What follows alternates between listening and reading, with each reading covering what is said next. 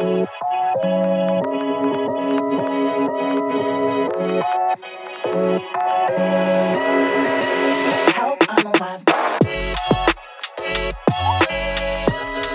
welcome back to another episode of the Help I'm Alive podcast. Today we get to speak to the legendary Chris Dyer. Chris, how you doing, man? I'm doing amazing. I'm eating Awesome. some pudding. It's delicious. What kind of pudding? Chocolate, but Okay. made out of soy. So, Nice. yeah, Are you vegetarian? Yes, I am. Oh, nice.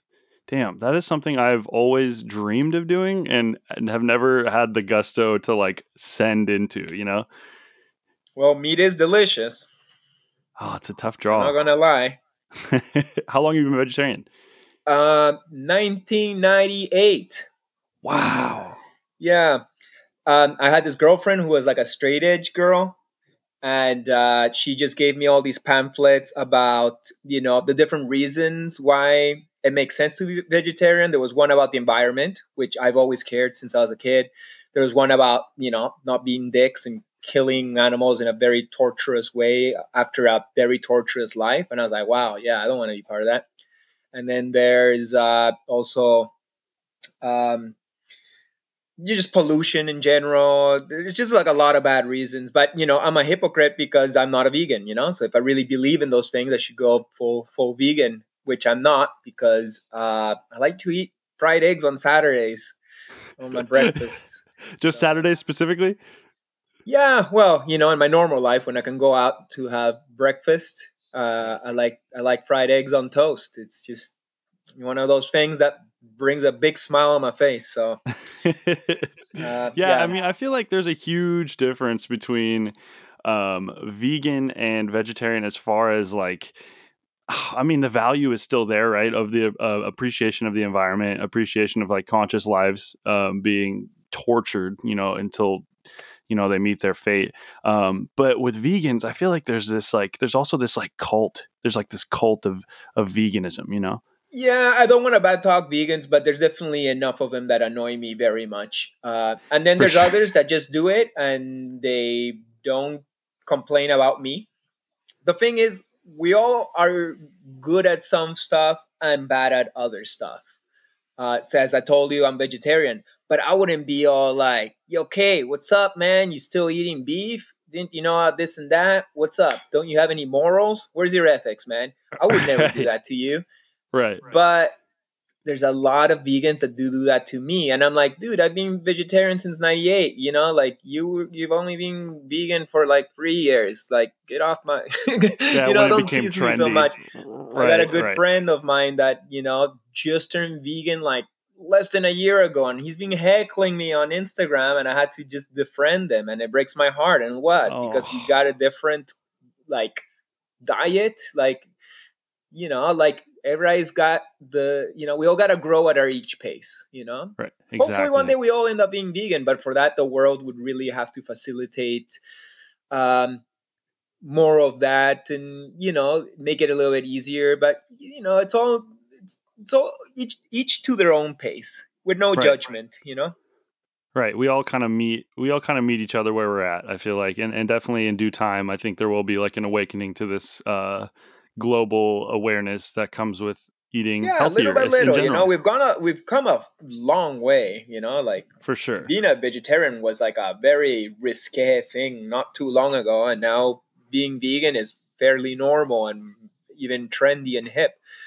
And a lot of other things are happening that way, just becoming more conscious and good of a person, or being woke as they call it these days, is becoming very trendy, and that's a good thing. Like, maybe it's a weird reason to become a good person, but either way, it's just not like that weird or hippie to want to do good things in your life. So I'm just happy, and let's keep on moving forward, with the velocity that doesn't break us. Right, for sure. Yo, real quick, I hear a little bit of my voice, like a feedback. Could you I don't know if your volume's like all the way up on your laptop, because I can hear. Can you hear a double? I can't, but I'll bring it down a little bit. All right. There we go. Cool, perfect. Yeah. So okay. So this kind of leads into my next thing I wanted to ask you about. So I know you run these like medicine and art classes down. What country is it that you do that in? Peru. Peru. Okay, so you do it in your native land where you have blood, pretty much, right? Yeah, That's I where. grew up in Yeah. Peru. I consider myself Peruvian, and I go there every end of the year to spend Christmas with my parents. And it's already been, well, I've been going to the jungle for like 6 or 7 years to work on myself and heal from my human madness. Hmm. But I've also been offering this art and medicine retreat in the jungle at my shaman's place, Katari, in Tarapoto, Peru.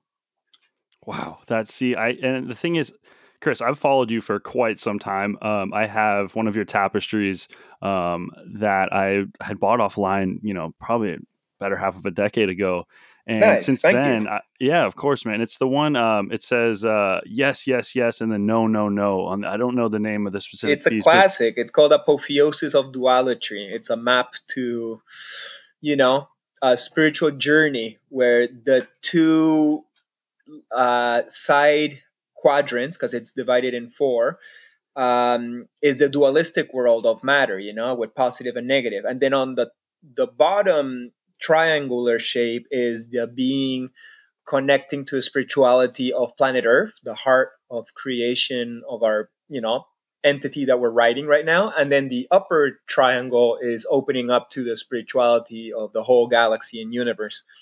So yeah, it's been so awesome that tapestry has reached so many people. It's done by this brand called Sunshine Joy, and they're fairly cheap. So like so many kids have them in their room, and then they meet me and it's like, oh my god, you're the guy who made my tapestry that I've been yeah, tripping on all my life, yeah. and it's become a little bit of a classic. When I painted that painting, it was 2010, and I took it right away to a show in Hawaii to show it. I really wanted to like bring a new painting, so I did a good one, and I sold it right away.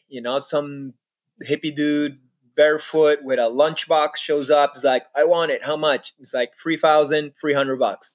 Opens up his lunchbox, gives us the cash, goes with it. I always thought it was so funny that he was just rolling around with a lunchbox full of Yeah, cash. Who knows what and he's you know barefoot, man. The last guy you'd probably expect to drop Right. three No, thousand. Yeah, it was awesome.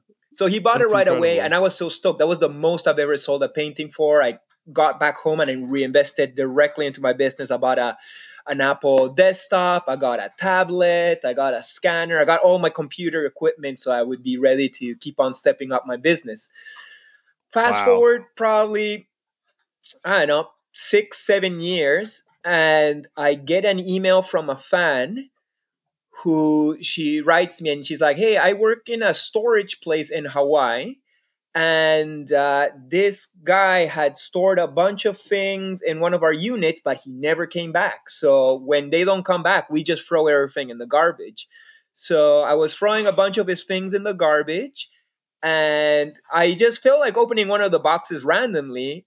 I was just curious, and I opened it up, and there was one of your paintings, and I'm like, "Whoa!" Like an original painting of mine. It's like, yeah, and it was the Apotheosis of Dualatry original painting that she was about to throw in the garbage, Oh my and, goodness. and I was like, "Holy shit! Like, can I get it back?" And she's like, "Yeah, I'd give it to you back, but I'm just a worker at this storage place. Officially, the storage people get to keep it." So the boss clued into what was going on, and he kind of like grabbed it, and so I was like, "Hey, can I buy it off you?" And he was like, "Yeah, you can buy it off me." So I'm just waiting for him to give me a price and to like arrange the situation, but he's not writing me back. So eventually I wrote him, like, "Yo, what's up with the painting?" It's like, "Oh no, I changed my mind. I sold it to a friend of mine." And I'm like, "Dude, you can't sell that painting to your buddy. That's like my painting. It's like become a classic. It's this tapestry that's in the room of all these different people. Like it's a historical piece by now. You can't just, sell it like that. Like I painted it." And he's like, "No, I don't care. Like I'm just, it's my friends now. So just hit the road." Oh, And what a I was piece of like, I was shit. ready to take a plane to go Oh and my fight for my painting in Hawaii. It's like, I'm god. not gonna let this painting go. And then he was like, All right, all right, all right. I'll sell you the painting. I'll buy it back from my friend, and I'll sell it to you. But you're gonna have to pay me $500. Oh And I was no. like, okay, you bastard. So I paid him $500, which he thought was a lot, but compared to the 3,300 that I had originally sold it, I got it Right. like way cheaper. So For sure. I was Yeah. super stoked, and now it hangs in my living room. What a journey. Jeez, that thing is Yeah. wow, that's such a good story. That's Yeah, I'm incredible stoked. actually. It's one of those synchronistic things because, like, what's the chances? Like, it's not like I'm this huge artist that everybody knows. Like, I'm like nobody. But it just happens that the girl who was working at that storage place was my fan, which is very random. And randomly, she felt like opening the box out of nowhere. And yeah, I'm just so happy that it's back, and I've been able to show it at different shows and still have it here in my living room. It's important for me. It's one of my Right. And I kids. mean, a few points like okay, weird that the guy spent 3,000 plus on it and then left it in storage and forgot about it. That's strange. Well, Secondly, once too, again, he was a dude who was just walking around barefoot with a lunchbox full of money, just buys paintings. Who knows what he was involved with, you know? just a traveling type, just a guy that's just he's just I'm the thinking maybe he nomad. was a drug dealer that just kind of made a wrong move, and or maybe he went on a trip and never came back. I don't know. Fell off a Oh, well, cliff, fell in a lava puddle. I don't know, well, I but mean, I'm from Hawaii, so I was born and raised okay, cool. part of my life on Oahu, and I know if he did he look like a local guy or was he more No, he what did he was, a howley, as you guys call it. right. So if you get mixed in with the wrong crowd down there and you Right. disrespect the wrong people, you're kind of, you know, you're kind of tit for tat. You're a little screwed. So hopefully, Right. I mean, that guy's okay. I mean, all good Yeah. go to that guy. Hopefully he's doing well, but that's such a great story. I mean, I hope he's and to alive. I've right, never heard from him again, but right. yeah, I've been to Hawaii 3 times, and I've been heckled for just being me. So yeah, Well, I mean, it's you have dreadlocks though. There's like this level. It's weird because I've noticed I went to school there for a little bit hmm in high school, and so my name is Kai Nalu, but I just go by Kai. And so they didn't see or hear my name, but just based on my skin color, they were super rude to me, like right. extremely rude, and like to the point where I had made a couple of buddies within the first couple of weeks, and we'd walk through the hallway, and they'd be like, "Hey, don't look up at these people right now. Like, don't make eye contact." And I was like, "Geez, what kind of like." What is going on? Is this prison? Like, what is going on? Why am I like? How am I in this Yeah, it's situation too where bad. it's really I mean it almost it's a form of segregation it's a form of like Well, it's I don't want it's to say reverse racism, it's or reverse it is a exact kind of or just racism, racism but in it comes general. from the anger that they've been treated bad. It's the same treatment I get in Peru many times because I consider myself Peruvian, but I'm white, and Hmm. 90% of Peruvians are brown. So when they see somebody who's white, right away they know he's not poor, and they're just not stoked with him. So I used to get robbed 4 times a year average. Oh my gosh, Yeah. like straight up like gunpoint robbed. No, they don't have money for guns. It's more like knives, pieces of metal, broken bottles. Oh my But god. yeah, like basically 90% of Lima, I'm not allowed to go to, or I get in like deep trouble. And then there's my Wow. neighborhoods where I'm like, I live, or like it's like safer, but still, their ghettos are like not that far away, and they just kind of like roll down, and there I am, and I'm just like a little white kid, and I'm like, dude, like I saved up for these shoes, like and they don't care.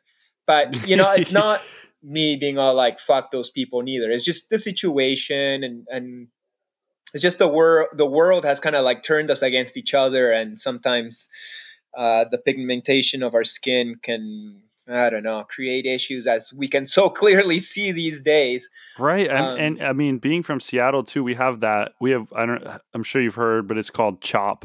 It's the Capitol Hill Open Protest, and Capitol Hill uh-huh is a city in Seattle where they chased the police out of their right, precinct. yeah, I've heard Yeah, about it. so there's a huge like several block wide zone where it's actually really interesting to see because it's I mean through the misfortune of losing an innocent human life we've seen so much beauty come from this situation in the sense of people connecting. So you see Right. pictures of open markets down there, people just giving away food, like trading. There's like a barter system that goes on in there as well. Like it's just so, um, it seems like such an ugly situation, but I mean, most of us know well enough that through the hard times, usually there's some sort of reprieval or some sort of like light Right. that Well, comes at that's the the end of it. way how energy moves. Energy doesn't stay still, or it doesn't go all in one direction all the time. It has to go back and forth, the ebb and flow, the tides of the ocean, the tug of war of the human moods, and sometimes you need to get pushed back in order to push forward. And we've been pushed back for a long time, and we try to push forward, but once they push you back so far back, the spring just kind of pushes way stronger forward. So as much as I don't like that any person of any race gets hurt or murdered for once again their pigmentation, um, it's created a lot of consciousness. It's brought a lot of topics to the table. It's brought a lot of negativity to our faces, and we're learning to deal with it. And I was happy to hear about that movement in Seattle. um, it's more when you first were talking about it, I heard about it in the Joe Rogan show once. And I thought like, oh yeah, we got parts of Lima that are also like, cops are not allowed in there, but it's not Right. like this like nice organized united. It's more like cops come in here, we'll kill them, and that's about it. Right. Yeah, it's pretty We're savage. like, we're criminals, and we're not gonna let no cops stop that. So better just don't come into this area of town. I mean, it's just so that's so otherworldly too, especially someone who's been.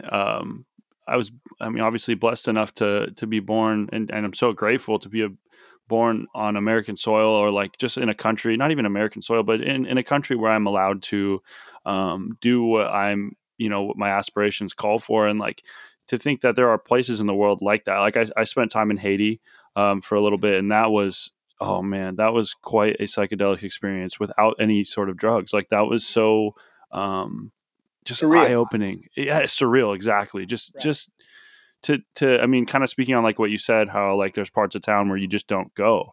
Right. There's villages there you just don't go because they will. It's like that. And it's not Yeah. because you did anything wrong in particular. It's just that there's No, these there's divides. I don't like it, but I do know that because of the way I look, I will be in danger in certain places, and that doesn't mean that I dislike those people. It's just I know not to go there. Um, I used to go to a soccer stadium a lot as a kid. I used to be part of a street gang, and I would end up in the bad neighborhood sometimes, and the locals would kind of go at me. But even though we're all part of the same gang, I, Right. I had a dude in my own gang rob me once, and we were part of the same fucking gang, and we'd hang out like we'd gone to parties together. And he still stole my sunglasses that I had just bought for Christmas. Oh my Probably should gosh. just buy some pasta básico cocaína. Uh, Ugh. Fumono surf. I'll never forget you. But Yeah. Wow. a place I went Sadly. recently where I also know I would have been.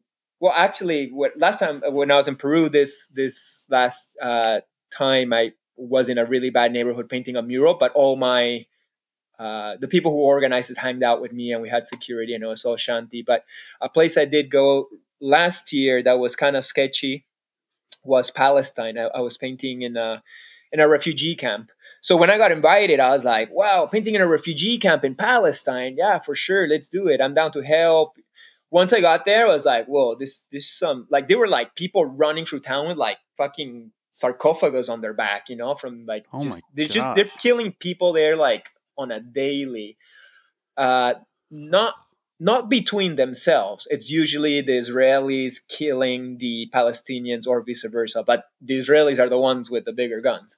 Um, but all the locals have guns, and all the time I'm painting there, and there's like bullets on the walls, and you just hear prup, prup, prup around, and they're Oh my looking at gosh. us, being like, "Who are these gringos? Like, they look like all the kids thought we were Israeli at the beginning. We're like, no, we're not Israeli. We're like, just I'm Canadian, but they don't even know what Canadian is. They're just who are these guys and why they're painting weird things on our walls?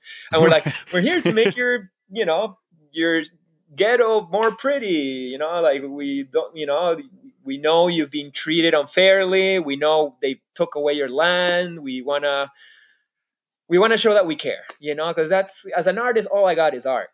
All I can do is go and paint for free and show that the world hasn't forgotten about them. But Right. it was challenging. The kids were just fucking with me. There was I think like 75% kids in that town, because the adults that either get killed or go to jail, and they just kind of like reproduce a bunch so they don't kill them all off, which is kind of like the objective on the other side, which Oh sadly my to God. say. What a oh, that's so, It's just a different reality, and all the time I was there, I was very anxious. Like I didn't even want to go the days after. It's like, oh my God, I got to go back in there and go even deeper into a deeper street where like I'm just surrounded by these people who are checking out my girlfriend, and just like, it was just, and I'm there to serve them, and I'm not bad talking Palestinians. If there's any if they're acting in any weird ways, is because they've been fucked all their life, and all they know is this, aggression and and violence and defense. Yeah, being defensiveness, defensive. and you Yeah, can't exactly. help but, so in that trip I kind of realized I can't just go and roll in anywhere I want and think that I can, but I'm very sensitive, and I gotta respect my own sensitivity. Like I can't shatter my nerves endlessly without I gotta respect Right. myself too. I was really happy to serve there. We painted them some beautiful murals. A lot of people were happy, and I fucking pray to God that the war in the Middle East will end one day. But from going there, it just seemed like it's one of those fights that seem like it could never end, because there's been so much pain. That's why when I see new fights starting, like say in a place like North America, like say in the US, like there's a big disagreement between, say, the left and the right, or the white and the black, and there's some fights, we're still not too down we're still not so down the road of violence and aggression that we cannot stop and be like, yo, let's just stop this bullshit and let's unite and be together and find some kind of agreement where we all benefit. Because if not, we end up like the Israelis and the Palestinians, who've been at it for 3 generations. And you can tell either side, like, hey, just quit it, forgive the other side, and let's see how we can fix everything. Is just nobody's gonna listen to you. They're all just like, no, they killed this person, that person, they exploded this, they did that, they killed our families. We'll never forgive him, and we'll fight forever. You don't want to go. You don't want to end up that way. We don't want to see the world end up that way. We gotta learn our lessons from what's happening down there, because we don't want to fight each other the rest of our history. We No, want we to don't live even know together how and long feel we're all going to be right. here. Yeah, we have no idea how long we're even going to, how long this controlled hallucination is going to last. This is all something I've kind of taken to a little more recently. And interestingly enough, due to heartbreak, I've entered this like psychedelic, like spirituality quest that I've just been on this past probably like 4 months. And I'm loving every second of it, although it's extremely excruciating, and it's heart work for sure. You're working on, where your heart's at and where your mind is. But it's really unfortunate because, like you're saying, there's just this deep-seated hatred across the entire planet, and it's tough to see the end of that, and it's tough to see where that might come to a conclusion. And that being said, too, it's like it makes you think like, there's so many barriers, and there's so many borders, and so many just things that we look at each other as so different, when on the grand scheme, on the big scale of things, we're all the same. We might speak different languages. We might have been taught, and that's the other thing too, is we immediately, I'm not sure how different school systems work, but I know in America, one of the first things you learn is where the borders are and how different they are from us. It's never it's never taught unity. It's never taught, we're all the same people with different culture. It's more so like, this is where the border of this country is, and this is how they've been fighting for so long. It's like, why don't we teach peace? Why don't we teach, instead of borders and boundaries, why don't we teach culture? and how to respect each other and how to find this level of similarity rather than looking at differences. And I think that's why I was so excited to talk to you, is because you speak in a language that everybody can understand, which is art. No matter who or where they're from or what language or ghetto or any sort of the part of the world that they're in, they're going to look at your painting and they're going to feel a certain way. You know what I'm saying? Right. And you're able to communicate them and cross that boundary through something that comes from you, and that's so incredible. I think that's like a super. And they might not get the same message though, like it. And even people of the same language, like say I do a painting and we all speak English, the person who looks at that painting, they will interpret it in their own way as they reflect their understanding to what that means to them, not necessarily what it means to me. Sometimes they get what I was trying to say particularly, but I say what I gotta say, but they will really see what they can understand in the Right, reflection of that like painting. where So they're really at. Yeah. paintings are just mirrors, if anything. Right. And that isn't that, I mean, that in itself is so, I think that's an enriching quality of being an artist, of being, especially you saying you go down there and you serve for free and you paint these murals for these people just to brighten, to add a bit of color to their landscape. And that's like, that itself is a communication of love. That's a communication. That's like like you said, whether or not they're experiencing the same message that you have maybe intended for, they're taking it from where they're at and with the experience and the understanding that they have. And Right. that's why art has always been such a huge influence on me. And it's been such a huge, like hanging getting back to your tapestry, having your tapestry in my room has invoked so much emotion. There are times where I look at that and I look at the no side and the dude flipping off, to Mm. the side, and I'm just like, man, I feel like that guy some days. But then other days I feel like the other side is just like, yes, yes, this is so, things are going so well. I'm just Um, as honest as I can, like I say, in the world of visionary art, at least to the point that I had arrived there wasn't a lot of art with people giving the finger in it. But that's part of my upbringing, like I am a positive person, but I am also like, a skater dude that's done bad things in his life. And some days I'll still be an asshole, and I gotta forgive myself for it because that's part of reality. And a lot of us still are assholes in some days, and we can't really be bummed about it. We just gotta dance with it and learn from it and make the most out of it.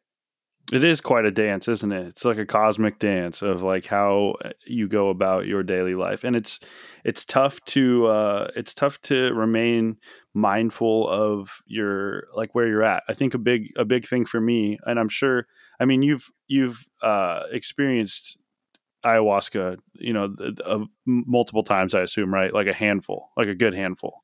Yeah, like 30 times, maybe. That's a couple handfuls, jeez.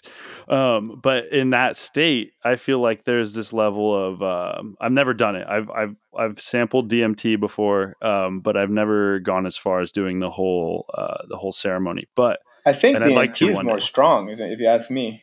Really? It's just quicker, so you might get shocked, but then 10 minutes later it's done, and you're like, okay, at least it didn't last long. Ayahuasca can get to points where it's as intense as a DMT trip, and it lasts longer, but there's just more to it. There's more. I don't know. I guess I haven't done DMT that much to make the comparison, but everybody is afraid of ayahuasca, and I'm like, no, man. Like, for sure, there's the struggle, but there's the struggle in everything. There's the struggle in like taking, an airport day to get to a nice vacation place. And as you said, you're doing your psychedelic practices these days. I'm assuming maybe with mushrooms or something, Yep. Yep. and that has struggled too. I don't do a ton of mushrooms anymore. I used to more in my 20s, but I just got back from 3 months being locked down in Peru, and I really wanted to do a psychedelic journey during that. There was some San Pedro growing in my dad's farm, but I just didn't have the heart to cut it and prepare it and eat it by myself. So I get back home and I had these chocolates in my fridge, and it was the solstice, summer solstice, eclipse, new moon, Father's Day, go skateboarding day, and I'm locked into my room because in my apartment because kind of quarantining me for a couple of weeks. So it's like, okay, fuck it, I'm gonna do these mushrooms, and there was a struggle, man. Like it was 2 grams, not like a ton, but it's also not too little. And it was just kind of like I had to go through the uncomfortable membrane. I felt like, am I going to throw up here? Definitely, my body feels attacked. My body Right. feels like some poison is attacking it, and it's causing the psychedelic effects. But there's still the anxiety running through my body. So there's a struggle in everything, and ayahuasca definitely puts you in that struggle. Like it's so weird because you can be blissed out while at the same time your body being totally in anxiety because it's being attacked by a entity it doesn't understand. But you know, we do these things that are hard because we want the rewards. Like you go to the gym, and going to the gym's not fun, but then you come back and you feel good, and you lost some weight or you're stronger, so it's meant to be. So Right. that's how I see it when I go to jungle. It's like a bunch of warriors going to the spiritual gym to become better human beings, to become wiser, to clean themselves from the dirty energy that the world throws at us every single day. Right. No, and that's I think for me it's more the fear of how violent it looks sometimes. It looks like you I mean, I've noticed that there's that throwing up is a huge part of that. I think that's like probably one of the main reasons why I'm scared of it is Yeah, the throwing up's not fun unless if it's like a good ayahuasca. Like it depends what kind of ayahuasca ceremony you get, and it really there's a variety of styles of what aya could do to you.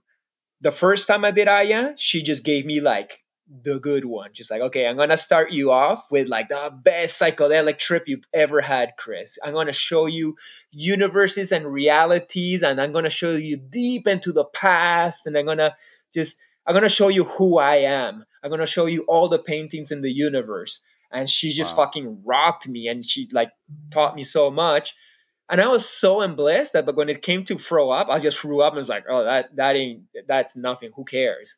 But then I realized, oh shit, like when you throw up, you're getting rid of some of your dirt, and that's a benefit to, you know, to my being. So then the next day, the day after, or the ceremony after, and a couple of days after that, because I was 2 when I got initiated, I told her, okay, thank you for that amazing initiation. It was very fun, but I understand that you can also make me struggle, and through that struggle, you can remove some of my negativity. And I feel a lot of anger. Feel a lot of frustration. Please remove some of my anger. So she did that. She listened to me, and that day I did not hallucinate whatsoever. I just was lit up on fire. So she lit Oh me up on man. fire, and it was like she was melting all the negativity in my body and then kind of like grabbing it and bringing it to my belly. So she'd go to my foot and grab it with little worms and bring that negativity into my belly. And my belly was a furnace of fire, just like, and I was like, like breathing because I was just so like, like the worst heartburn, and just, you're just sweating. And my shaman was like seeing it, and he's like, yeah, you're going to just have to go through that yourself, dude. Like, I'm not gonna Wow. help you out because she's just working you, and I'm nobody to stop her from this sufferation she feels she needs to put you through. And I'm like, Right. okay.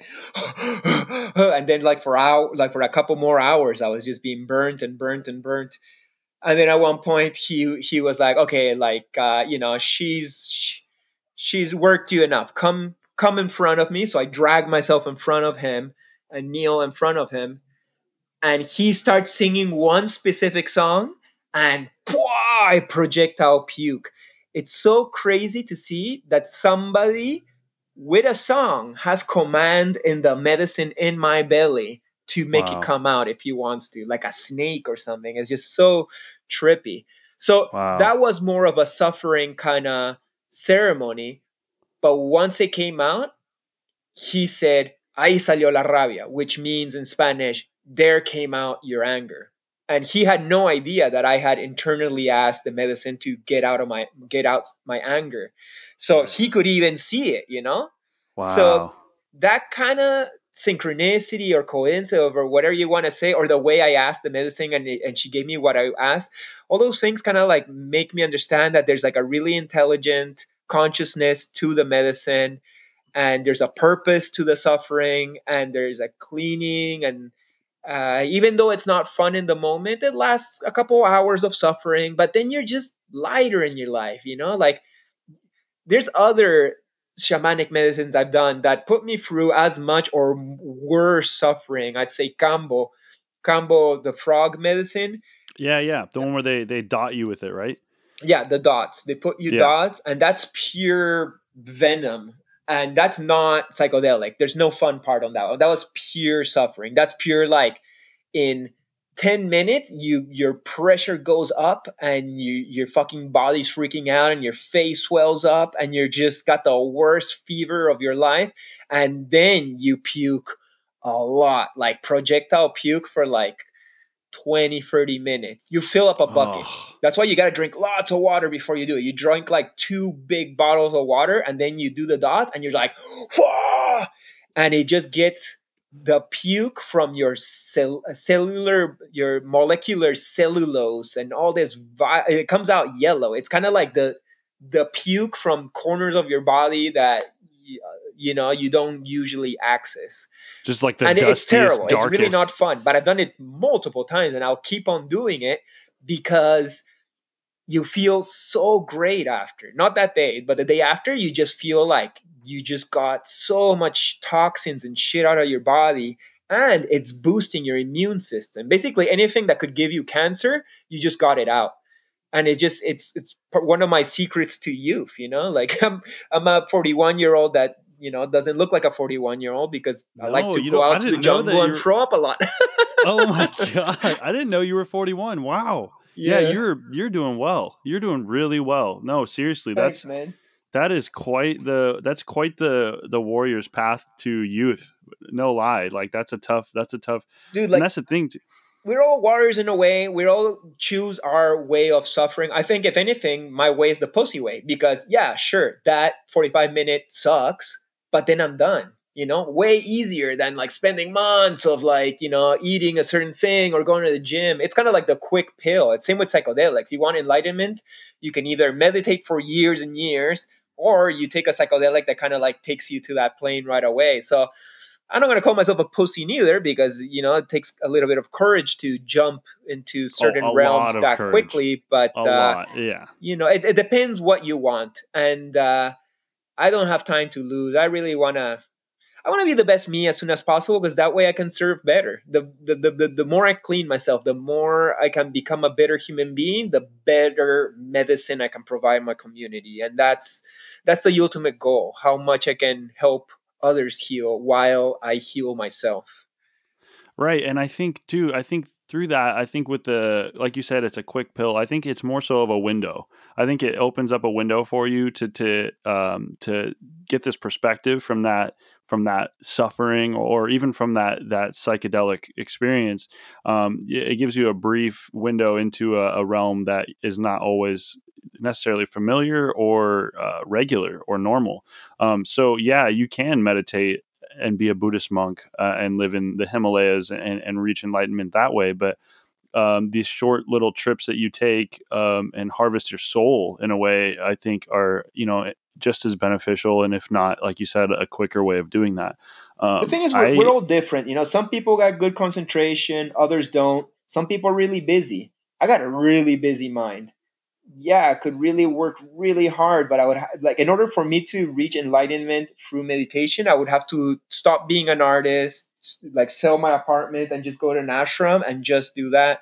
And I had that option once. Actually, I had a guru from India at age 23. I had just finished 8 years of art schooling, and I'd been following this guru from India for many years, and I'd gone to one of our retreats in Oregon, and one day he just opened up that he wanted to talk to the Latinos of the group, and I was like, I'm Latino too, so I went there and we could talk to him, which I was never able to talk to him. The only two times I got close to him, just from looking on his eyes, I started crying for like 20 minutes, crying really hard just from looking in his eyes. Like it felt like a wow. psychedelic experience where I was being squeezed like a dirty rag just from looking at Wow. his eyes. It fucking blew my mind. So finally, I get to talk with him on my third year in that retreat, and I had just finished art school, as I told you. And he told me, "Oh, who are you? What do you do?" And I'm like, "Oh, I'm Chris, and I just finished art school, and I'm going to be an artist, and I'm going to make the world a better place with my art." And he's like, "No, no, no, you shouldn't do that." I was like, "What?" It's like, "You should just stay here in the ashram and meditate and be of service to the movement, and you shouldn't be an artist." It's like, what are you talking about? He's like, "Well, the artist path has a lot of trickiness to it. There's a lot of ego, there's a lot of distractions, there's a lot of worldly things that are going to pull you away from your path of being enlightened. And your goal in this lifetime is to become enlightened and escape samsara. You're trapped in this dimension that's Mm, not your true dimension. You're supposed to be yes. liberated back to the God absolute consciousness. And Yes. you could attain that if you just stay here and meditate and ignore this life that you've chosen." And it broke my heart, dude. I Yeah, was no so doubt. torn. My guru that I've followed for 3 years told me not to follow this path that I had chosen in my heart to make the world a better place. I was born to be an artist. Ever since I'm a kid, I've been an artist, and I really wanted to do this service to the world. And all of a sudden, this guy I'm following tells me not to do it. And in a way, he was right. Like totally, the path of the artist has taken me away from the goal of becoming enlightened, which seems almost like impossible for me at this point. But this story is not done. So basically, the year before, I had met a psychic woman in that retreat. Those retreats are full of like psychic people with really incredible powers. There was this lady from Oregon, and we had become friends. And that year, she didn't show up. Actually, um, she didn't show up. She couldn't go. She was sick, and it was like, "Oh, too bad. Meredith's not here. I guess I'll see her next time." But then the night before the last day, she got a dream, and where she was speaking with Jesus. She speaks with Jesus a lot for some reason. I don't know. I don't understand her powers. And in her dream, Jesus was telling her, "You got to go to the retreat and talk with Chris because he needs to know this message that I'm going to tell you."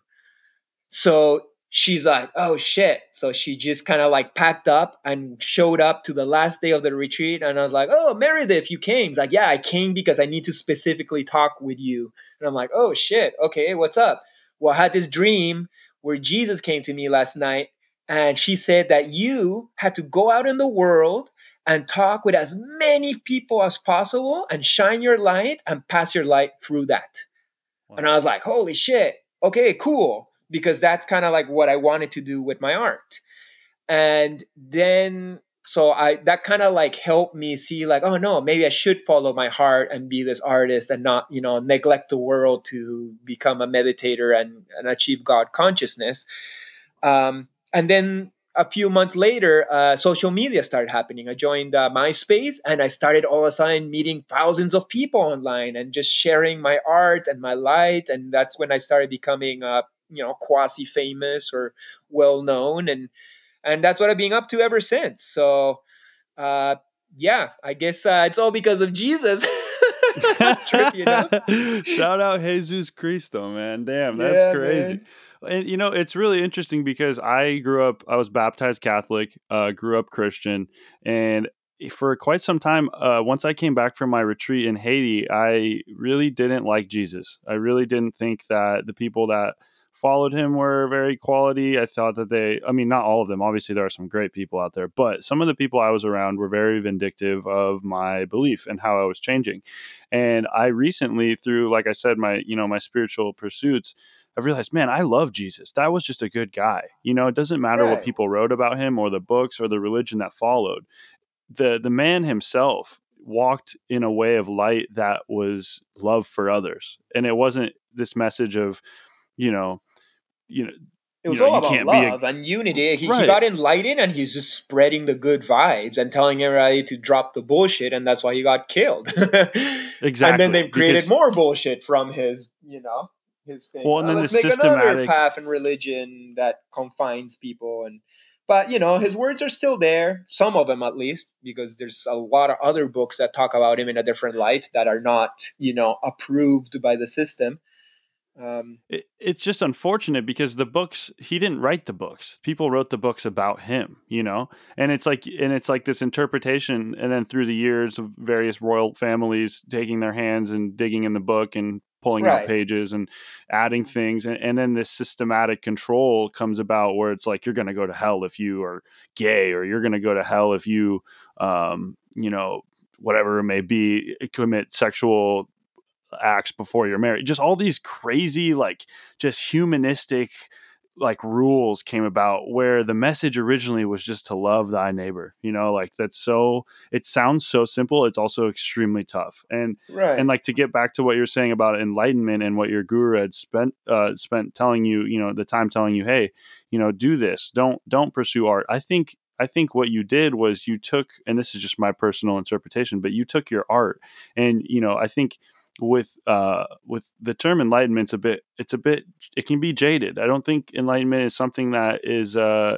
tangible in the way of, like, I mean, obviously there are those people, like you said, where you look in their eyes and for no known reason you start crying because there's just this presence or Some this people can gravitational channel pull. God, and maybe I'll achieve that in a lifetime. But I've taken the conscious choice to be a bodhisattva. So, as you may know or not, in the Buddhist past, you can either be a Buddha achieving enlightenment, or you could be a bodhisattva, somebody who helps other people get on their path to enlightenment. Right, And right.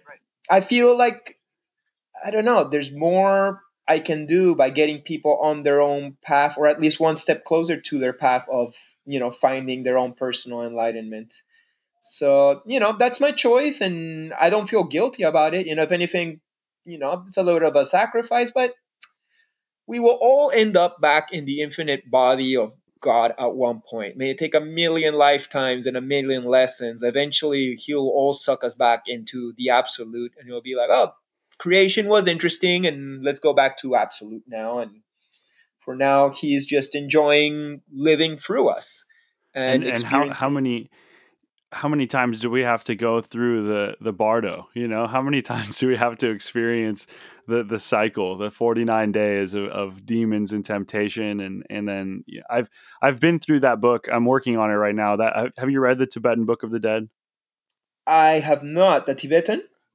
Yeah, it's so they speak of this thing called the bardo, and the bardo is a cycle, the cycle of reincarnation, and pretty much I mean, from my very rudimentary understanding, is that if you don't realize that what you're living right now is a dream, if you don't wake up from the dream, you go through the bardo, and once you've reached this, quote unquote enlightenment, you have the choice to either come back or you can stay in the God state Uh from there huh. forward.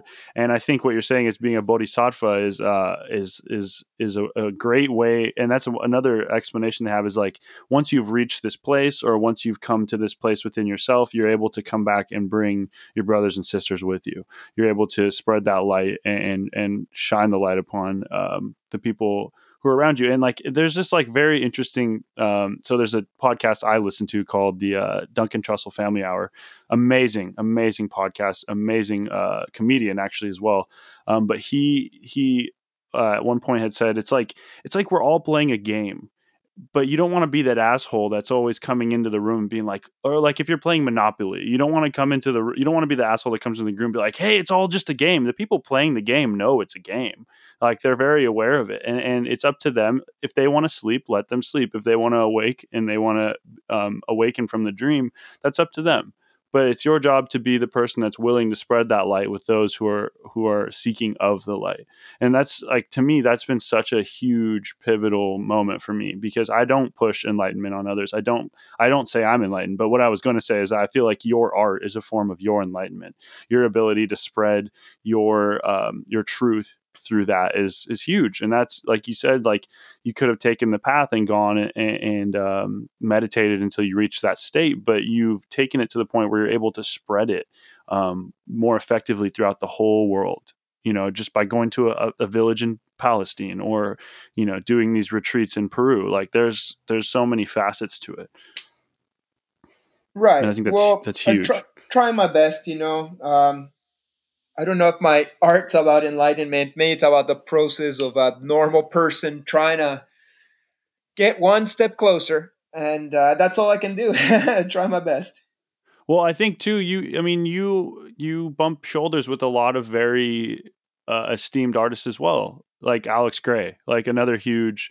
He's another huge proponent of like consciousness and being awake, and like how can you maybe just touch on like your experience with him, and like how did you I actually have a couple of questions for you like around the subject about people, but when did that come into play? When did you meet Alex? Well, it's kind of like a long story, but I'll tell you, I guess. I guess I had seen Alex's art before because I like Nirvana, and he had some art in the In Utero album, and I like Beastie Boys, and he had some art in the album Ill Communication, and I always really liked that painting, Gaia with the tree in Ill Communication. I was like, wow, that's a crazy painting. And then, I'd seen his art in like High Times magazine and here and there, but I never really thought like, oh, it's this guy named this or that. Till 2003, 2004, I moved into a apartment with a roommate, and she had a Sacred Mirrors book. And then I'm like, oh, there's this guy, Alex Gray, who does this art. And I was actually a little bit pissed at the time because I had started this whole like what now you would call visionary art. By the time I didn't know what was called, I was just doing cool spiritual art, and this guy had done the coolest spiritual art ever. He fucking crushed it, and I was like, oh man, this guy fucking mega crushed it. What is left for me? um, but eventually, I wanted to meet him. He's very inspiring, obviously. And I went to Manhattan, and I went to Cosm, and I met him briefly. And then I met him again at Burning Man, and he didn't really remember me, but he was kind enough to answer some questions for my documentary. And then I met him again in Canada. He did a show in Toronto. And by then, he kind of remembered me because he remembered doing an interview in Burning Man. And then the fourth time I met him was this show I did in Hawaii. And by then he remembered me. He's like, oh, yeah, you're Chris Dyer, the Canadian artist. And then after that, the next time I met him was in Australia at a festival I did in 2012. And we did the panel discussion together. And I, I'm not your usual panel visionary artist that gives the same answers. I'm really funny, and I fucking joke around, and I talk about block parties and not. And after the panel discussion, like Allison comes to me and she's like, "This guy's amazing. He's hilarious. We gotta get him to Cosm. Let's get a picture with him, Alex." I was like, "Oh my god! Like they're asking me now to take a picture. Wow. Hilarious."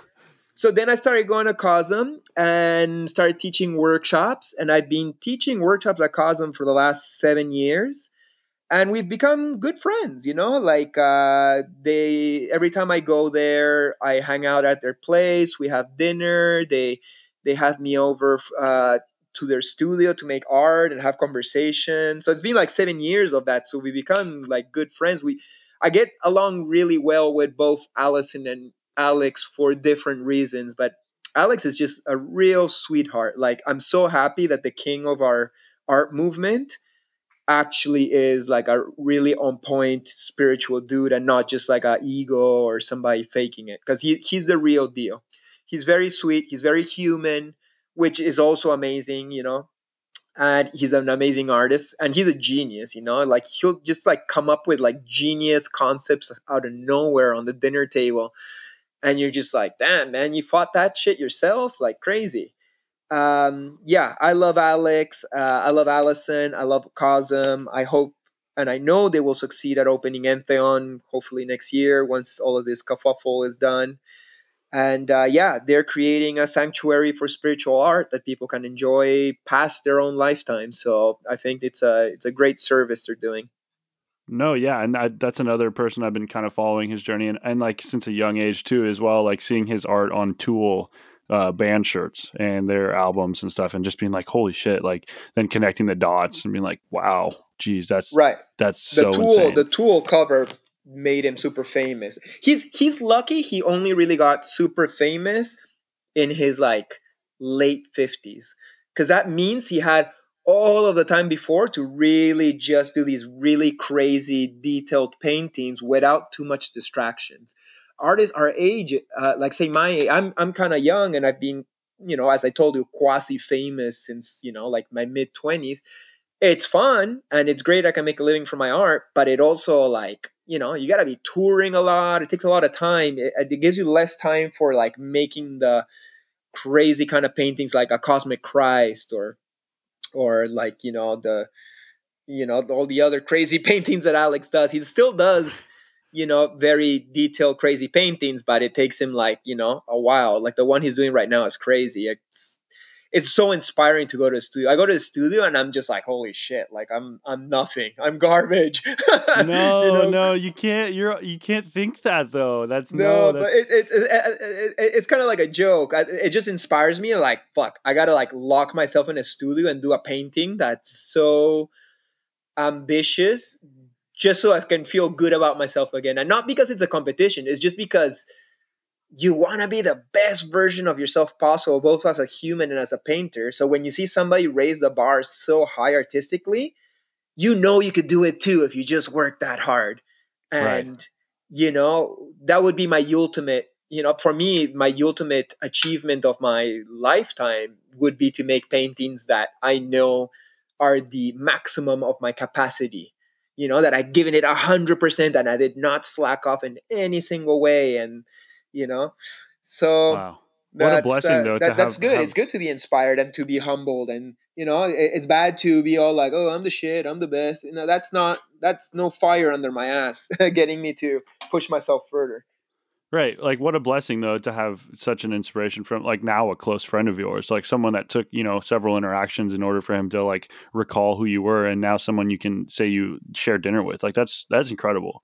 That's Yeah, awesome. yeah, no, And I'm super super grateful for the and for that. and then another question I had. So I'm friends with John as well, but 12th Planet, you do a lot of his Oh yeah. visuals and his some of his merch too, I believe, right? Yeah, well, I've done art for a couple of his posters, his tour posters, and then that ended up as merch. And then I also gave him art that ended up being in the visuals of their shows. So yeah, there's a lot of my art in 12 Planets situation. Which is so Nice cool guy. because yeah, you see him at shows, and it's just blasting the positive creations just out to everybody. It's so It's cool to very see that. interesting though, because he, like, his imminent VJ, his visuals dude, grabs my art and just fucking injects cocaine into it or some gnarliness, because it, like, my art's so kind of like, if my art had a soundtrack, it would be some kind of like groovy psychedelic rock or reggae. That's like Yeah. this very intense dubstep. So it's like chicka chocka baka chicka kaka, and the visuals just go like wah, wah, wah, wah. I'm just like, holy shit! Like they grabbed my beans and they fucking injected some crazy stuff to it. But it's cool, Like I'm just happy that my medicine is reaching that different demographic. Yeah, no, and I see a lot of your stuff obviously too at festivals. You see your prints on stuff, or like like the tapestries and stuff of that nature too. But like that was just so cool because I remember he gave me my first. I do photography for EDM artists, and John actually gave me my first shot, pretty much in a lot of ways, on a big stage, in front of like Mm, 18,000 people. And I cool. look behind me at some point and I see your art. I'm like, holy fuck, dude, he knows Chris. That's so insane. That's like just Well, it was connecting the funny dots. because I don't really follow dubsteps, not really my cup of tea. Um, but he was a fan of me, and I was like, oh wow, this big dubstep dude is into my art. And then his manager contacts me, and he's like, hey Chris, we love your vibe. Like, if you're ever in LA, come and kick it. And I was like, oh, I'm going to LA next week. So I went to meet them downtown LA. They got this really nice loft apartment, and we became friends. We really resonate. John's an interesting beast of a person. Oh yeah, um, he is a Very party intense, animal. I but we also agree, like, we get along in the whole thing where he loves wrestling and I like old school wrestling. So he actually oh, helped he me. loves wrestling. He is Right. such a fan. He's a super fan. So So funny to. we get along on that vibe. And then another time I ended up in LA. Like whenever I go to LA and I stay downtown, because in LA, as you know, it's so big and you gotta fucking, you can't go from neighborhood to neighborhood in a day because of the traffic. So you gotta be like, okay, well, I'm in downtown today and I gotta find a place to crash here. So I always crash on his couch.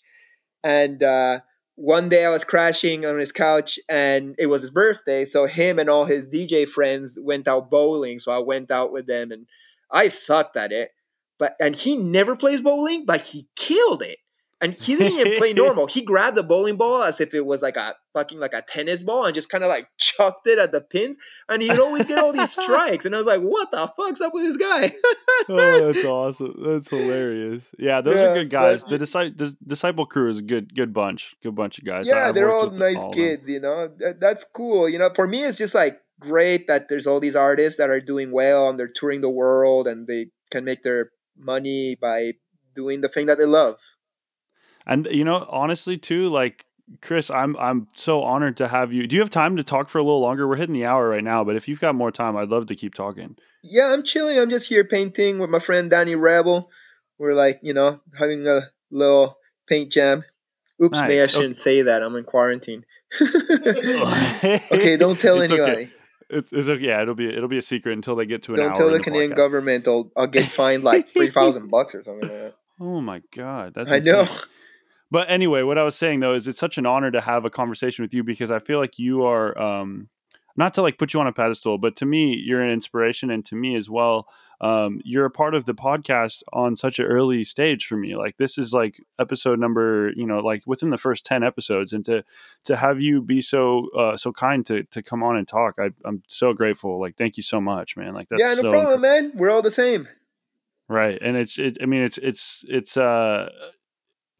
like a goal of mine as well to make this how I make my income and how I eventually am able to support myself and those around me, and like to have the support of people at your level already, or that's like, man, that just, life is weird. It's crazy how it all works out like this. Wouldn't it be nice if area was just nice to each other and we all empower each other and we all like make sure that area is all blessed and like abundant? Wouldn't that be awesome? How much easier would it be? How Right. So much let's just lighter do would it. life At least be? let's do it ourselves. Right. I mean, You can't force others to do it, but you can do it and I can do it. So and we're only two people, but then we can do it together. We can make, yeah, I we'll just refer kind of to it like as do like, what we can. right. I refer to it as like a puzzle. Like I might be one single piece of the puzzle, you might be one single piece of the puzzle, but then when we come together, we create a small portion or a small fragment of the greater picture. And if we can Hmm. make that picture clearer for other people, like, what harm is that? How good is that for humanity for us to do that? I think that's amazing. I think that's Maybe why I we're love like the pieces podcasts. of the puzzle are the edges. Once you get the edges going, everything else more buttery, man. Exactly. It gets so much easier. It gets so much easier once you have the frame down. Oh my gosh. I was That's actually the talking to my trick. tattoo artists about that. I was like, hey, do you know anybody that starts with shading instead of line work first? And she's like, no, that's pretty impossible. Like, that's really difficult to do. So, I Uh mean, it's huh. pretty general practice that we start with lining. And I think even too, going back to like what you're saying about like everybody has to go through a struggle, like it reminded me, like, a tattoo is a perfect example of that because like the Right. pain, like the excruciating pain, but like Yeah. that's part of your payment. Like that's part of your reward is this beautiful piece of art that you get to keep forever. But Right. you Every have time I'm to getting a go. tattoo, I'm like, oh fuck, I forgot this hurts like a bitch. Why did I do this again? But it's like, shut up, Chris. Just put up with the pain. In like a couple hours, you'll have this beautiful thing for the rest of your life. But in that Right. moment, you're just like, fuck, this sucks. Same with the dentist. You're like, oh, of course I need like my gums to be cleaned and stuff. But in the moment, you're just like, no more. I've never really hated the dentist. Only until I started getting cavities like later in life. Like I'm only 23, but I at had gum disease once, man. I had to get all my gums cut and then sewn. It was oh the my god, worst. that sounds like shit. Yeah. Like I could Ugh. feel them cut. Like they fucking injected my whole mouth, so it was not. I was numb, but I could feel them cutting with a knife all my gums out, like hitting the bone. I was just like, no, That's and just a then cringy sewing it feeling. back. So, oh, it was Ugh. the worst. Sorry Ugh. for the bad Fuck. story. No, We just no, lost all that's, your listeners. they're all gone now. Thanks, Chris. Jesus Christ. No, I just got my elbow tattooed yesterday, and I have to say that was the worst pain. Really? Huh? I've oh the wor- where do you have most of your tattoos? All over. Legs are easier than boobs for sure. Forearms are not so bad, but that like little crack between your forearm and your biceps, I mean, like, your muscle on your arm. The ditch, yeah, they call it Yeah, the that ditch. ditch is a bitch. And then like the upper boob area is soft skin. I've never done my ribs. I hear ribs it's terrible. Yeah, I Um, have. I yeah, got for the now I'm Flower of doing like the Life on easy my. parts, like the arms and the legs. Not nothing too gnarly. Yeah, But no, that's. I mean, that's yeah, what I I'll love. get I there, I love guess. tattoos. I love tattoos. That's like my biggest affliction lately. Um, but one more thing I wanted to ask about too, because like you actually, I reached out to you about this. I don't know if you remember, but you had posted a photo of, like I think it was like 20 or 19 reasons why you quit smoking. Are you still abstaining from using pot? Yeah, like I consider myself a person who doesn't smoke weed, but sometimes I do. Like the other day, I got back from Peru, as I told you. It had been 3 months of not smoking or more, just because there's no weed in Peru, or at least not in my parents' house. Um, and I get to the mail, and somebody had put in my mailbox like a little tube with a joint and just said like, "Hey, I enjoyed Canada. Enjoy." I guess because I got a mural right outside my house, they deduced like, "Okay, this dude's gonna enjoy this." And I was just so happy to be home, and I was like, "Hell yeah, I'll smoke a joint." And I got stoned by myself and just fucking danced around my apartment, looking at my toys and listening to my records, and it was amazing. But later that day, I had a little bit of like, I was just a little burnt out in my head, and it didn't really make me wanna smoke the day after, because once Right. I get So in a rhythm, then it's like I need to smoke all the time, and I just can't let it take control over me. that was my issue too. Is like the daily use of it is so. It's like that's another thing. It's like it's such a medicine, but it's also one of those things you can easily abuse. And Yeah, it is a medicine. It's extremely potent medicine if used correctly. And like if it's so much more of a treat when you treat it that way instead of right, using it as like a smoking it like a cigarette, like something you have to do every 3 hours or whatever. And right. like that's like to me like especially I had picked up smoking again after you had posted that list, but that list you posted of all the reasons were all things I resonated with because it is true. I mean, a lot of it is like makes me a lazier person. It makes me, I feel the need to like heed that or like get that craving, and Right. I just like, once I get used to it, um, I need it all the time. And I don't like losing my freedom. When I have somebody, it's always like, give me more, give me more, give me more. That's an entity that's not myself, that I can't let control my life, especially if my lungs are getting bad, my throat's getting bad, my brain's getting all foggy. It's just not healthy like I start getting these black eye bags, and just putting smoke in your body all the time is not the healthiest. But people got really, and it also straight up makes me paranoid. I wish it didn't, but it does. And I put that list out more for myself, and so many people resonated to it. It kind of like went viral, but then so many people got so mad at me because like, oh, Chris, you weed hater. Like, we've been working so hard to ah, legalize it, and here you are hating on it. And it's like, I'm not hating on it. You do whatever you want. It's just not for me anymore. This is about me. It's not about anybody else. This is just like reasoning and talking to myself, because I gotta stop. I'm like damaging myself, and I lost control, and I want to be free, and I want to do what I want, and I got to talk to myself, and by writing it down I do that. And I was sharing it, and I'm happy that people resonate. And every time I say that, every time I mention that like I'm a dreadhead that doesn't smoke weed, so many kids hit me up and it's like, how did you do it? Like I also want to quit, but I don't know how to do it. It's like, oh, I don't know, like, it's not easy. I think that the trick is you just don't smoke the next joint, but that's super hard sometimes when everybody around you smokes weed, and it's just kind of like the thing that you do. At one point I couldn't stop, and I had to go to the jungle of Peru to do like a whole dieta. uh, and Aya and weed are not best buddies, and really Aya will interesting. fight weed inside you, and it's a painful situation. Wow, um, they're both from Gaia though, which is so interesting. Yeah, yeah, it's but different medicines have different consciousnesses. Same with bufo and ayahuasca. ayahuasca, it seems like they're different kind of aliens. They're all entities. They're all from God. They're all from the universe, but they have different vibrations that are not congruent with each other. Damn. So when I did Bufo, that was not my vibe, and Is and Bufo different we from the frog poison? right, but it's not like the combo. The combo that I mentioned before is just like something to make you purge. Bufo is 5 MAO DMT, so it's basically Oh, 4 times stronger than normal DMT. holy So when I shit. smoked it in like Mexico, where it's from, it's like it's like I exploded. You know, you smoke it and boom, the sun explodes and you explode and you stop existing, and you basically get erased from existence and you Oh dissolve man. into everythingness in 1 second.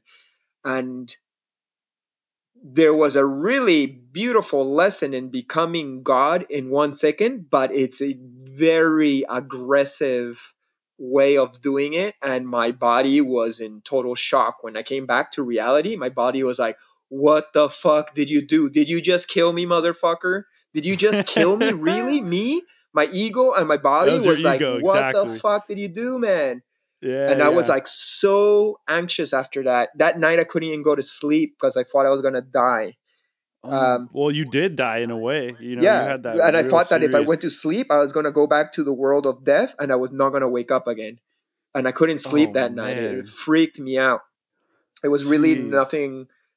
Like I've ended up going to that place in ayahuasca after like several ceremonies, but Aya takes you little by little. She's more gentle. She's female.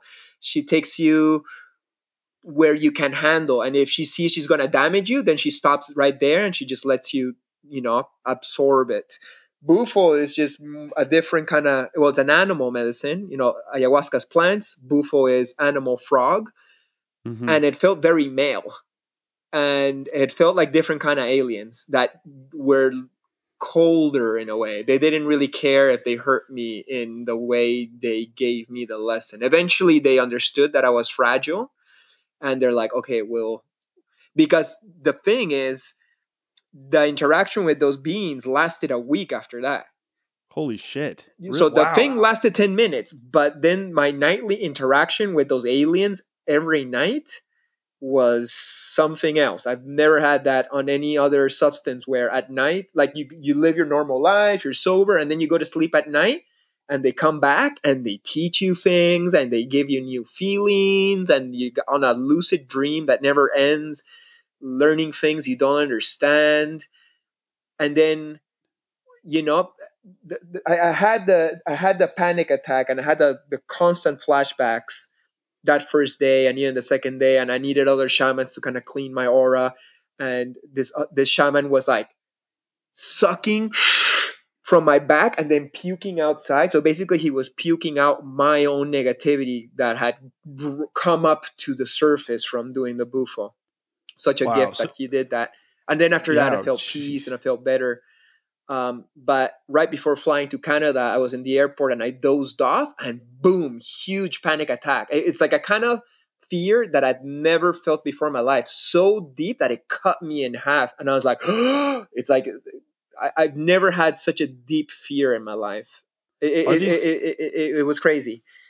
And, are and they it was just as we're boarding the plane too, and I was like, oh my god, oh I just had a panic attack, and now I gotta board a fucking plane from Mexico to Montreal for like 6 hours. And I was freaking out. I was calling my shaman in Thailand, like, should I get on the plane? What do I do? Like, I can't be like getting a panic attack while I'm flying in the air and having a multidimensional freak out with all these people around me. oh But they my were all like, no, god. just get on, you'll be fine. And I didn't sleep during that flight, and I get back home to Montreal eventually, and it's 8 in the morning, and I'm fucking tired because I didn't sleep the night before, and I didn't sleep that night of the airplane. And I tell Bufo, like, Bufo, I know you're trying to like expand me and like teach me how to become God and to lose my fear of death, but I'm a good guy, man. Look at my house, feel my vibration. I'm a sweet kid. I'm sensitive. Please don't kill me. You don't have to kill me in order to teach me your wisdom or whatever you need to teach me. But I have to sleep right now and I'm terrorized, but just please be gentle on me.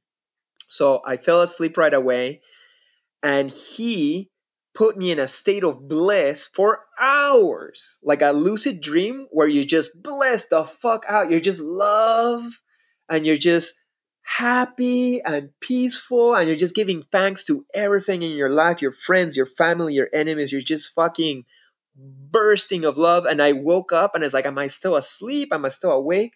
And I was just blissed out and walking around my apartment like blissed out, like what the fuck. And this is like 3 days after I smoked that thing. It's like Holy still shit. fucking playing with me as a toy. Um, it was just crazy, and there was several nights after that. But once it gave me the love of bliss. After that, like at night, it just became my intergalactic friend that was coming to teach me things, and I was always welcoming it with open arms. And so it ended up Did it being a take good thing, but it was very radical, and I don't think I could do that anymore. So that's what I mean. Different substances have different vibrations, and I've been working with Aya. I've been working with the plant kingdom, and all of a sudden I threw an animal medicine in my system, and it just didn't. It was a different path, and it was too forceful on me. And that's different not a bad energies? thing. It just wasn't for me. So interestingly enough, to kind of tangent what you're talking about, my cousin a few years ago got in an accident with a chainsaw, and he The was chainsaw. seconds. Yeah, so he cuts lumber for a living out in the peninsula, or like near the peninsula of Washington, and he was cutting up some wood in a bucket of a front loader, and the chainsaw hit the metal, bounced back, and hit his neck, and cut Ooh, his neck like a good probably like 7 inches. ooh, But anyway, he said he lost, and this at the time he's like 16, 17 years old. So he's man. young. You know, he hasn't been through much. He's never done drugs. He's never smoked weed. He's never done anything, like never like gotten out of the consciousness that he has always known. Anyway, so he explains it to me as if he sees this blood shooting out of his neck as soon as this happens, and all of the color in his vision disappears, and he just instantly goes into this like this fright, obviously like this terrified feeling of like I'm going to die. Gets to the hospital. He's still alive. He's doing well. He doesn't have much function. He doesn't have as much function out of his arm. Um, but long story short, like I said, he has never done any psychedelics or smoked weed or anything like that. But he started looking into DMT, and he bought the compound that it's derived from. Apparently, there's like a root or some sort of thing that you can buy that's not illegal, that he derived the substance from, and he started smoking DMT, and he's done it like 10 or 20 times on his own. And for me, like I think he got so close to death, so close to his fate, that like he was like, I need to see what's going on. And he spoke on it like the way you just did, like these entities, like it obviously is not Bufo, it's not the same, but he said these entities were talking to him, and he just wanted to understand what it was. And like it's just so insane to me to go from 0 to 100 like that. Like literally just, he said he saw the eye of Horus just come out of, like, just eat him, just came out of nowhere, turned into a dragon head and just consumed him whole. And like he has these conversations with these beings, and like it was just so mind blowing to me, just insane. Right. But yeah, just in relation to what you're saying, like so those entities that were coming to you at night, did they take form, or were they more just like an energy? No, I didn't see anything. That's the whole thing, and it was such a potent experience, and I really wanted to paint it, but I never saw anything. It was all energy and feeling, Wow. and No visual, no nothing, no no. visuals. Even when I did the bufo itself, I think there was some light mandalic situation happening, but in general, it was just white. It was just kind of like I left the world of form, so there was nothing to see. I was just vibration. I pretty much stuck my head in a different uh, plane of existence that wasn't the physical, but I didn't even have eyes to see anymore.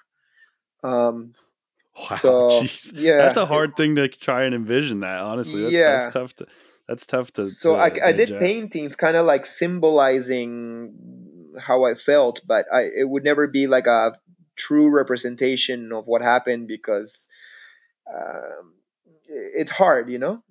What? painting, like you can do paintings that can have an echo to a certain experience, and Alex is really good at that, but still it's not really like that. It's just his skin to the situation. And in a way, we all give that vibration, say the ayahuasca land, the DMT land, we give it our own skin.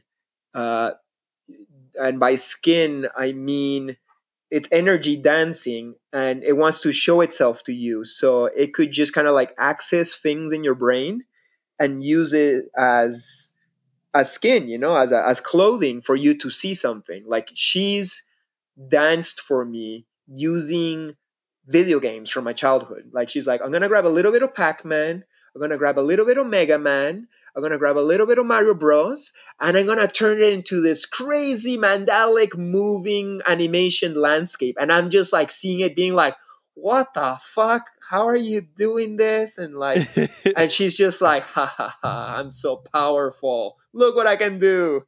Isn't it cool? Don't you love this? You love video games? Here you go. And I'm like Wow. recognizing things like, whoa, dude, like way to go. Like I guess you got the library of my experiences at your disposal for you to use as pieces of the puzzle of how you want to dance for me and Right. And they beyond, say obviously. they say that everything that you've ever seen, experienced, felt, touched, heard, smelt, whatever it may be, is all in your brain somewhere. Right. It's So it's all like like she's in your unlocking memory that. somewhere deep in there. Crazy. Um, so, but oh man, that is such a trip. That is so insane. What are you painting right now? What's the reflection of what you're I doing got right this broken skateboard that I had in Peru, and I started drawing this and painting it during one of Amanda Sage's Vision Train online jams. I don't know if you heard about them. Yeah, yeah. I'm Yeah, she familiar. does this online Zoom that's been running 24 hours nonstop for like over 3 months. And on the 2 month mark, she had Paul Stamens as a guest, she had Alex Gray as a guest, and she hit me up like, "Yo, Chris, like join the train on this date. We're gonna have like a 2 month anniversary, and we're all gonna be painting mushrooms. So paint a mushroom if you can." So I got a broken skateboard and I started drawing and painting a mushroom, but I've been up to a lot of other things to really hit it up. But yeah, I guess today I'm adding a little bit of color to it and getting it somewhere. So it's just like a old skateboard that you It's used to like a, ride. it's like a, it's like a mushroom, but it doesn't really look like a mushroom. It's got the shape of a mushroom, but it's got all these patterns. It looks more like a dude with a giant bongo dread hat or something like that. But How long have you yeah, had how long have you had your dreads? Speaking of dreads. 20 years. Wow. Dude, that you started those when I was 3 years old. That is a trip. Yeah, well, it's because I'm incredibly old, man. You're yeah, whatever. Incredibly old, but no, I don't think that takes form. I think that's just a number. Obviously, that's just Yeah, just a. joking. I I'm a feel like kid. being old is like I feel like it's very subjective or maybe age is objective and how you Well, you feel. decide what role you want to take. Like when I go to Peru, all my school friends of my age, they look like adults to me. They use shirts, they use a You certain kind of shirts. hairstyle What do you? that looks like an adult. They have adult jobs. They have, families and big houses and cars and all these adult things that none of that stuff is bad.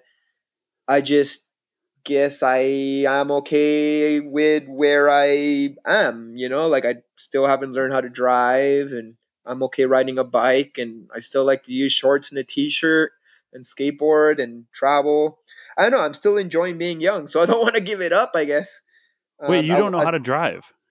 No, I never really learned. I sometimes I try to go to driving school, but I'm out of town so much. But actually, thanks for reminding me. I should call my driving school and tell them I'm back in town, and maybe I could fucking now that I'm kind of grounded in Montreal for a few months, maybe it's my chance to get a few more classes. Because here you can't take your test unless you do all the classes. Oh my gosh, that wow, that is it's so weird because in it, oh man, like that's something we get at like 15 here in the states for some reason. That's like something that's like required of us. I don't know. It's just weird. Like it's not required, obviously, but like it's so looked down upon to like not use a fossil fuel burning fucking cancer machine to get places where you could just ride a bike or skateboard or even walk to most of the places you need to go. It's so. I Yeah, mean, It I has don't know. its It'd place. be cool, I guess, but I always had other friends that had cars. It's kind of expensive. You need to pay As I gas, say, the you saved a lot of environment. money on gas for sure. You've And then definitely saved. Montreal, like all the neighborhoods that I enjoy are kind of close to each other. And at worst, I can take a subway or take a Uber and not have to look for parking. Um, Right. yeah, I don't Jeez. know. It's just not for me, which is trippy because my dad loves cars. He loves cars. Like, he's a NASCAR fan. He collects toy cars. He's made a little gallery museum of toy cars in Peru. And I'm like his older son that doesn't even care to even learn how to drive one. Do you have siblings? Yeah, I got a brother. Cool. I'm an only child. It's weird. It's a weird life being an only child. I wish I had a Aw, brother. sorry to It's like hear. it's not bad. It's not like something I like ask for like sympathy on, but it's definitely a very like a not so what's the word? Solitary path. It's a very introspective path if you do it Well, at least correctly. you didn't have a brother bullying you But I feel like that builds character though, right? In a or way, like it trauma. kind or trauma. That's true. I know my brother was mad at me for years after our youth. Still to today, I still think he's a little resentful towards me for like hitting him as a kid. Is he an artist? Yeah, he's Nice. a muralist. He's like strictly spray paint, graffiti-ish, but more like in a future graffiti kind of mode. And he actually gets some really dope clients like the Toronto Raptors and Oh Facebook, and shit. like he gets the big bills kind of clients. Like, you know, I get all the hippies, but he gets all the corporates. Hey, the hippies love you, man. That's It's all your good. I love my hippies too. yeah, they're with you. They'll back you up. That's your army right there. Yeah, it's But all good. so I mean, we're approaching the hour and a half mark. I don't want to take too much more of your time, but at the end of all my podcasts, I really like to just give you a second to like say your truth, where people can find you, anything you want the people to hear. I know I'm not like the biggest podcast, but I hope one day people can look back and listen to this and be like, wow, that's where it began. So Right. I like to add these little segments where people can just say their truth really quick for a few minutes and just like maybe what they believe and what they think, they want to see going forward, or like maybe what you're doing in the next couple of months where people can find you. So yeah, just Okay. go. I mean, yeah, go ahead and say what you got to say. All right. Well, thank you so much for having me over your podcast. Always happy to have a nice conversation, and I hope that a lot of people listen to it and that you do very well at this show that you do. For people who want to find me, I'm on the internet. Um, you can just put my name, Chris Dyer, and I'm on everything: Instagram, Facebook, YouTube, webpage, web store. As for activities, as most people, everything's canceled. I'm probably just gonna be painting the next few months in Montreal in my apartment, doing the last pieces that I'm trying to achieve for my second art book, which I'm at least when I was in Peru stuck, I got the chance to do the layout for my second art book, and I'm at like 80% done. So that's amazing. That's really great chance to get that done. And now I just want to like do the pieces that fill in the empty holes. As for my truth, I don't know. I guess we've been speaking about it like through this whole show, and I don't know. I just want people to, go gentle on each other. We're all really gentle souls. May we act tough and put a million armors around us to protect our sensitivity and our gentle souls. We're all just brothers and sisters living on a planet trying to learn, be compassionate, be loving. Let's try to unite and make it that we all enjoy. Let's remember that we are God living the physical experience. Yes, he also wants to experience negativity because he wants to experience it all, but if we all just remember that we're God who put himself in a virtual reality physical plane to fucking enjoy all the blessings of it, like we can eat fucking chocolate and shit, and go skateboarding and Yeah. paint and have fun and be nice to each other and have sex and travel and fucking run in the park. Like there's so many awesome things we can do without the need of hurting somebody else. And yes, we've all been hurt. We all got traumas, but let's try to address it. Let's try to heal ourselves. Let's try to heal others so we can all just start enjoying, so we don't keep on passing on the trauma, so we can just be happy. Let's all be happy. That's all I ask. So be kind to yourself, be kind to others. Let's try to be more love. I That's love my that. truth. I love that. Thank you so much for that. Thank you. I'm honestly such a blessing to have you on. I'm so stoked. And honestly, Chris, if you're willing, I'd love to have you back on eventually just to Yeah, kind of totally. recap or just have more conversation. I mean, it just be, I feel like there's so much uncovered ground here that we could just go on for hours about. But, as you know, as I said before, like, fuck, super stoked to have you on, super stoked to have done this. I know we postponed it a bit because I had some shit going on with work. I'm sorry about that, but It's okay. thankfully we got it done, we got it figured out, and fuck, man, such a great time. Hare Krishna, man. Thank you so much. Yeah, my And pleasure, brother. so I like to end it with this, y'all listening. If you made it this far, thank you so much for coming with Chris and I on this quick little brief journey of your time. And until next time, we'll talk to you later. Blessings.